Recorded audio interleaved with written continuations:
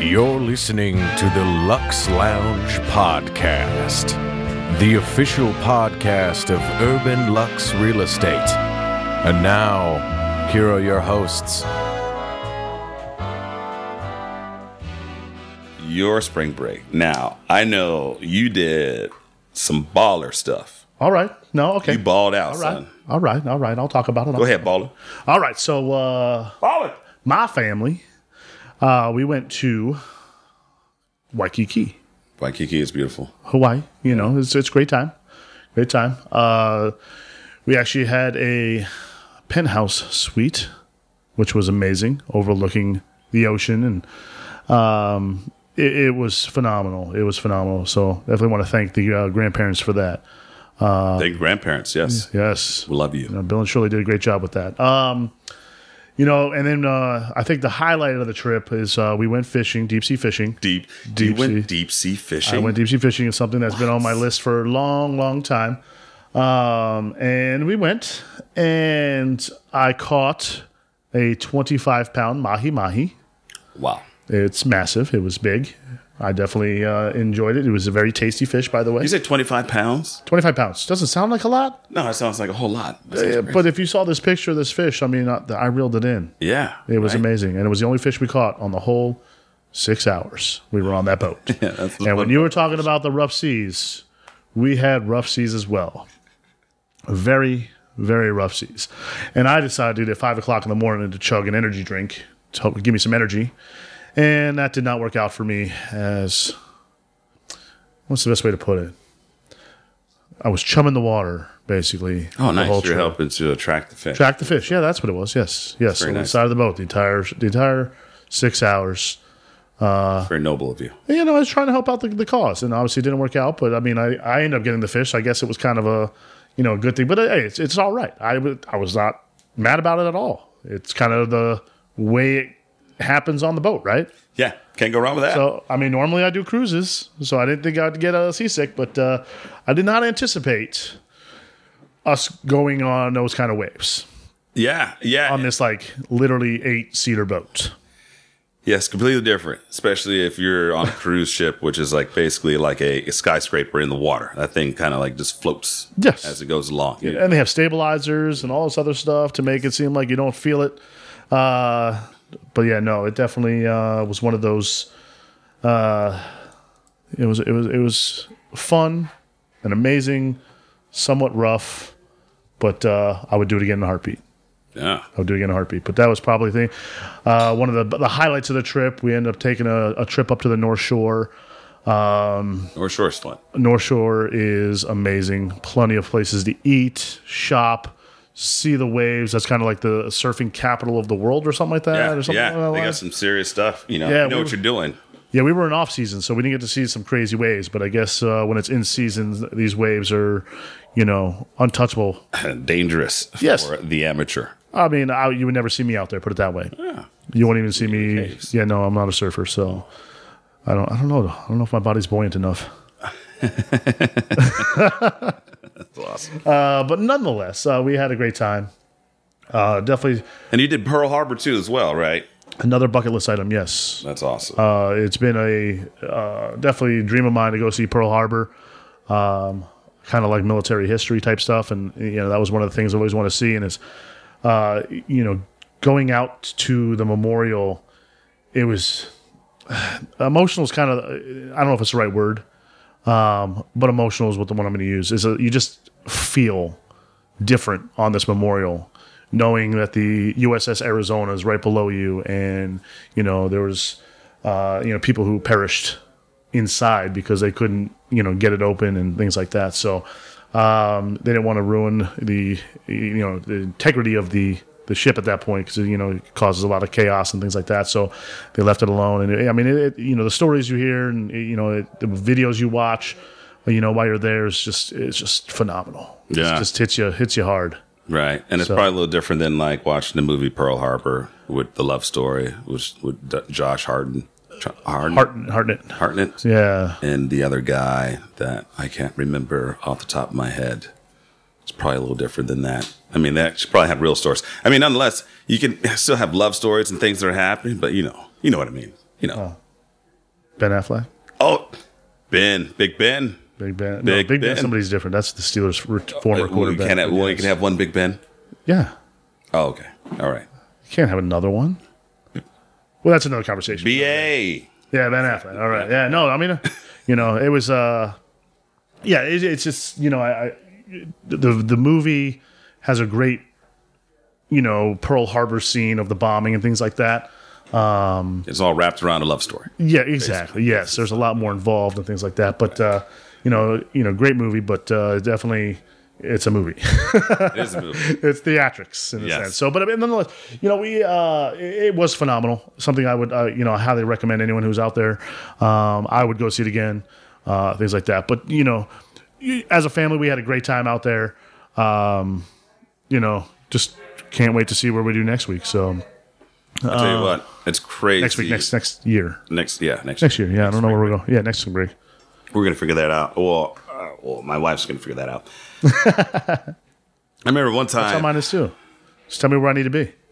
Yeah, exactly right. I remember one time I was out in Waikiki, and we got some mopeds cruising around, and this is right when I started doing real estate, and ran into a vacant lot, just a lot. It was a seawall lot. It was about 150 linear feet.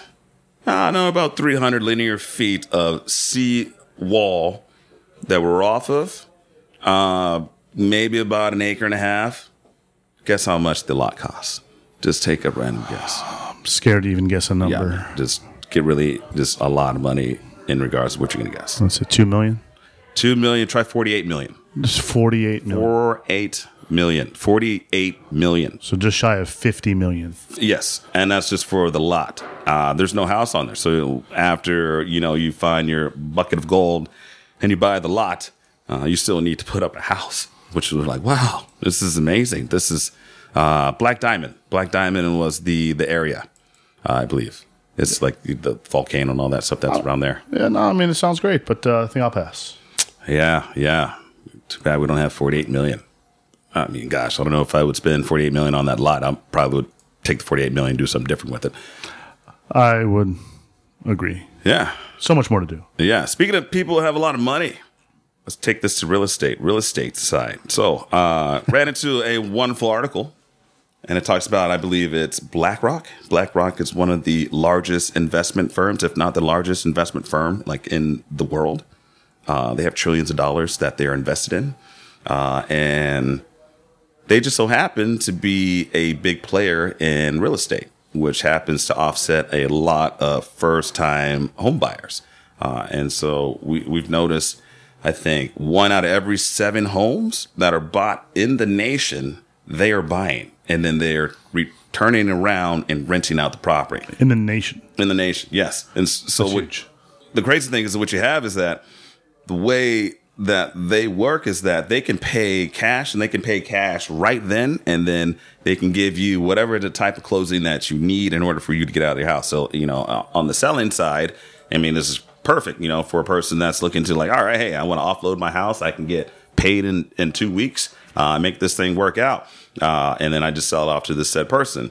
However, the person that's actually looking for a home that's not an investor, they run into some issues because, here it is, they're going against a person that has multiple billions of dollars. That's a hard person to try to go against, and, another thing that they're seeing is that with sellers or folks that are in the neighborhood is that ultimately what happens that, everyone's home value takes a hit because of the fact that, here it is, this group, they own X amount of homes, and they're, it's investment property. So there's only so much that they're doing to keep things, the upkeep on the property. They're doing enough to make sure that they're not having any HOA violations, things like that. On the side for renters, they don't own the property. And so there's only so much ownership that, renters are taking or the tenants are taking when they have the place. And so you can easily run into an issue where, people are just neglecting the maintenance that needs to get done on the property. And ultimately that can drive down the prices of home, which is no fun at all for the people that are, just want to live in a good neighborhood, or if you find yourself where you're just looking to buy a house for your family. I mean, we're running into that a few times where, we got people out here there. I mean, gosh, we could put in multiple offers as in over a dozen and even more than that on, homes that we're trying to win. And unfortunately, some of these people are losing out to investors. Yeah. I mean, just doing a quick Google search here, it shows that BlackRock owns around $60 billion with a B in real estate assets. That's amazing. That is amazing. The housing market in the United States is basically worth about $36 trillion, is what it says, and they own $60 billion of it. 36 trillion. Wow. That's some numbers right there. Yeah, no, that's some serious numbers. That's crazy. Numbers. That's crazy. Yeah. Gosh. Shoot. So what are we seeing on the side of how to combat against that? Looks like HOAs have been coming out with different ways in order to try to suppress some of the investment type of property. So you may have the HOAs will say like, hey, you only can, purchase X amount of properties. You may have to have a, sign off from the seller in regards of it happening. Because, everyone in regards of the HOA, they want to protect the interests of, the people that they represent, which is the homeowners in the neighborhood. And the last thing that you want to have happen is home values go down for the fact of, the neglect that you have on the property. That's crazy. Yeah, things you got to do. Yeah. No, yeah, things you got to do. And so another thing we'll transition into is people looking to buy. Renters right now. Renters, best time. If you're looking to do something, we would recommend that you look to do something now. In the last year, I believe mortgage rates have gone up maybe about 1.5 points. Mm-hmm. 1.5%. I think that's a better term to put it out there. The national home, medium sales price for homes is $394,000, which that has jumped up about 30% when it's out there. And if for anyone that thinks that we are in a bubble and we're going to like this thing is going to kind of, subside, unfortunately, that's not going to happen. That is not going to happen. It is just sheer economics. What we have right now is that I believe we need about 3.8 million new properties to be built in order to satisfy the demand that we have right now. Obviously, developers are not able to do that, and that's going to take quite a bit of time. Yeah, and I think the bubble is kind of more related to an abundance of inventory, not a lack of inventory. Right. So, right. Yeah, it's kind of like the other end of the spectrum. So, exactly. Yeah. So what we have is that, when there's a, this restraint in inventory, or there are certain, reasons where people are unable to build, developers are unable to build, well, the demand is still there. And so that's what really is jacking up the prices, and what we're seeing is that, people are paying, if it's a beautiful home, and we have what I consider to be a legacy home. What is a legacy home? It's a home that is the corner lot that has, the 3-car garage. That's everything that is on your list. It checks everything off on your list. If you can get this house, you'll be in this house for probably a good 20 or so years. You're going to go ahead and get your kids, everyone through this home. And then when you're ready to go ahead and downsize, you're going to go ahead and do that when it's ready. But typically, a lot of folks, when you find this type of home, you are going to, basically do anything that's possible to get into that house. And then when you have that house, you are, you're going to hold it as long as you need to as we head forward. So, for example, we had a good client where, I think we had up to 18 offers on a property. It was over 47 showings, and we're able to win. Here it is. I think we came in about 8 to 9% over listed price in order to win this property, which is kind of a typical thing. So we know as we're walking into it, this is what the average, what we're seeing. But hey, they got the house. And that's like the key thing, because this house is a beautiful house. They'll be in this house for the next 25 years, and they're set. You can kind of set and forget it. Sometimes, it's hard to try to make that gap happen. But also, kind of key thing, as we say, for on this demand side, is that there's 17 people that put, other people that were part of the offers that are still looking for homes, along with more people that are moving here As you know, we have businesses are getting a little bit more loose in regards of working remote, and you're able to just go ahead and find a place where like, hey, I'm going to go ahead and move from California. I'm going to sell my house and get all these proceeds, and I'll go ahead and pay cash for a house out in Arizona, and be able to get more house than I had out in San Jose and some of these other places. Much more house. Yeah. It's interesting. It's as I was saying, I think, as being a renter, it's great if for temporary, type of things. But really, honestly, one of the best ways in order to build wealth is to own a property. There's another statistic that's out there that shows that people that own basically have 41 times more of a net worth than a person that's renting. So it kind of gives you an idea of like how important it is to, when you're able to buy that property, hold on to it, and then be able to take that money and roll it into the next house that you head for. And that's one of the basic ways that you can help to build wealth, and then get to the point where you can build generational wealth. If you play your money right, and if you're doing the right things and you're building up your business. Obviously, you're going to have to find a financial advisor, Elroy Masters, Raymond James. Nice plug for another BNI member. He can make it work out for you, but that's kind of the key thing. You got to have an end goal when it's all said and done. I figure that a lot of people, you're not trying to do this forever. Hey, everyone has their health and what they want to do. And honestly, I would like to just keep working out, and then eventually, if I don't have to do all this stuff because I have enough investment properties and things like that, which is not a problem if you're not BlackRock to have investment properties. I want to say that right off the bat. So if you happen to be an individual and you own, 10, 12 homes, 19, that's fine. That's fine. I think you'll be able to manage. Yes. When you have $60 billion in assets of homes because of zero interest rates for the time being, you start running into, yeah, we can really talk, So, hey, I guess in concluding our situation as we're talking, renters, hey, talk to your mortgage rep, talk to your real estate agent, talk to us, if you need to get a little bit more information on how some of this stuff works, the better that you can get into finding how to get a property, the better you're going to be off. The key thing we'll say is save right now. Save for X. And, X could be, hey, you're looking to buy a house. Maybe you hear a great stock tip, any of that stuff. Just make sure that you're saving money and get ready for when you are ready. Make that purchase, because it's going to be one of the biggest purchases you ever make in your life. And it will be a life changer for you. It'll be a game changer when it's all said and done.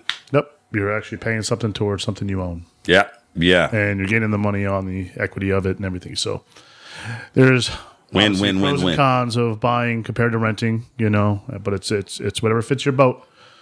But, we're here if you want to own. Yes. All right. Well, we're going to wrap this up.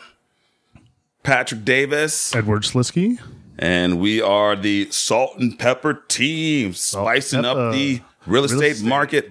So, hey, please feel free to reach out to us if you want some more information about our BNI group. Please let us know. BNI Legacy every Thursday at 10 a.m., 10 to 11:30 at the Industrious Building at Fashion Square. And I guess we'll look forward to seeing you guys next week, next sometime. Here in the near future. Yes. We'll be doing these quite a bit, I think. Right, yeah. We're going to have our good friends from our group that actually build luxury dog houses, which are amazing. So we'll have to get into that. That's going to be exciting. I'm excited about that. Yeah, I'm looking forward to talking about some of these amazing $70,000, $75,000 dog homes, which sounds high end side, yes. That's very high end. Very high end. But hey, all right, we'll talk more about it. It is what it is. All right. Take care, everyone. Thank you so much, everyone.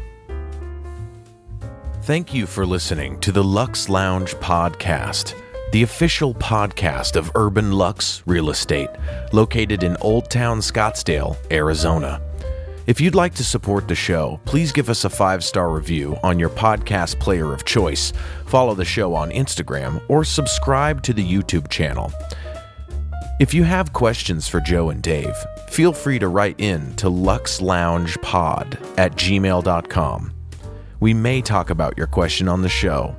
If you would like to learn more about Urban Luxe Real Estate, please visit our website, urbanluxre.com, for more information.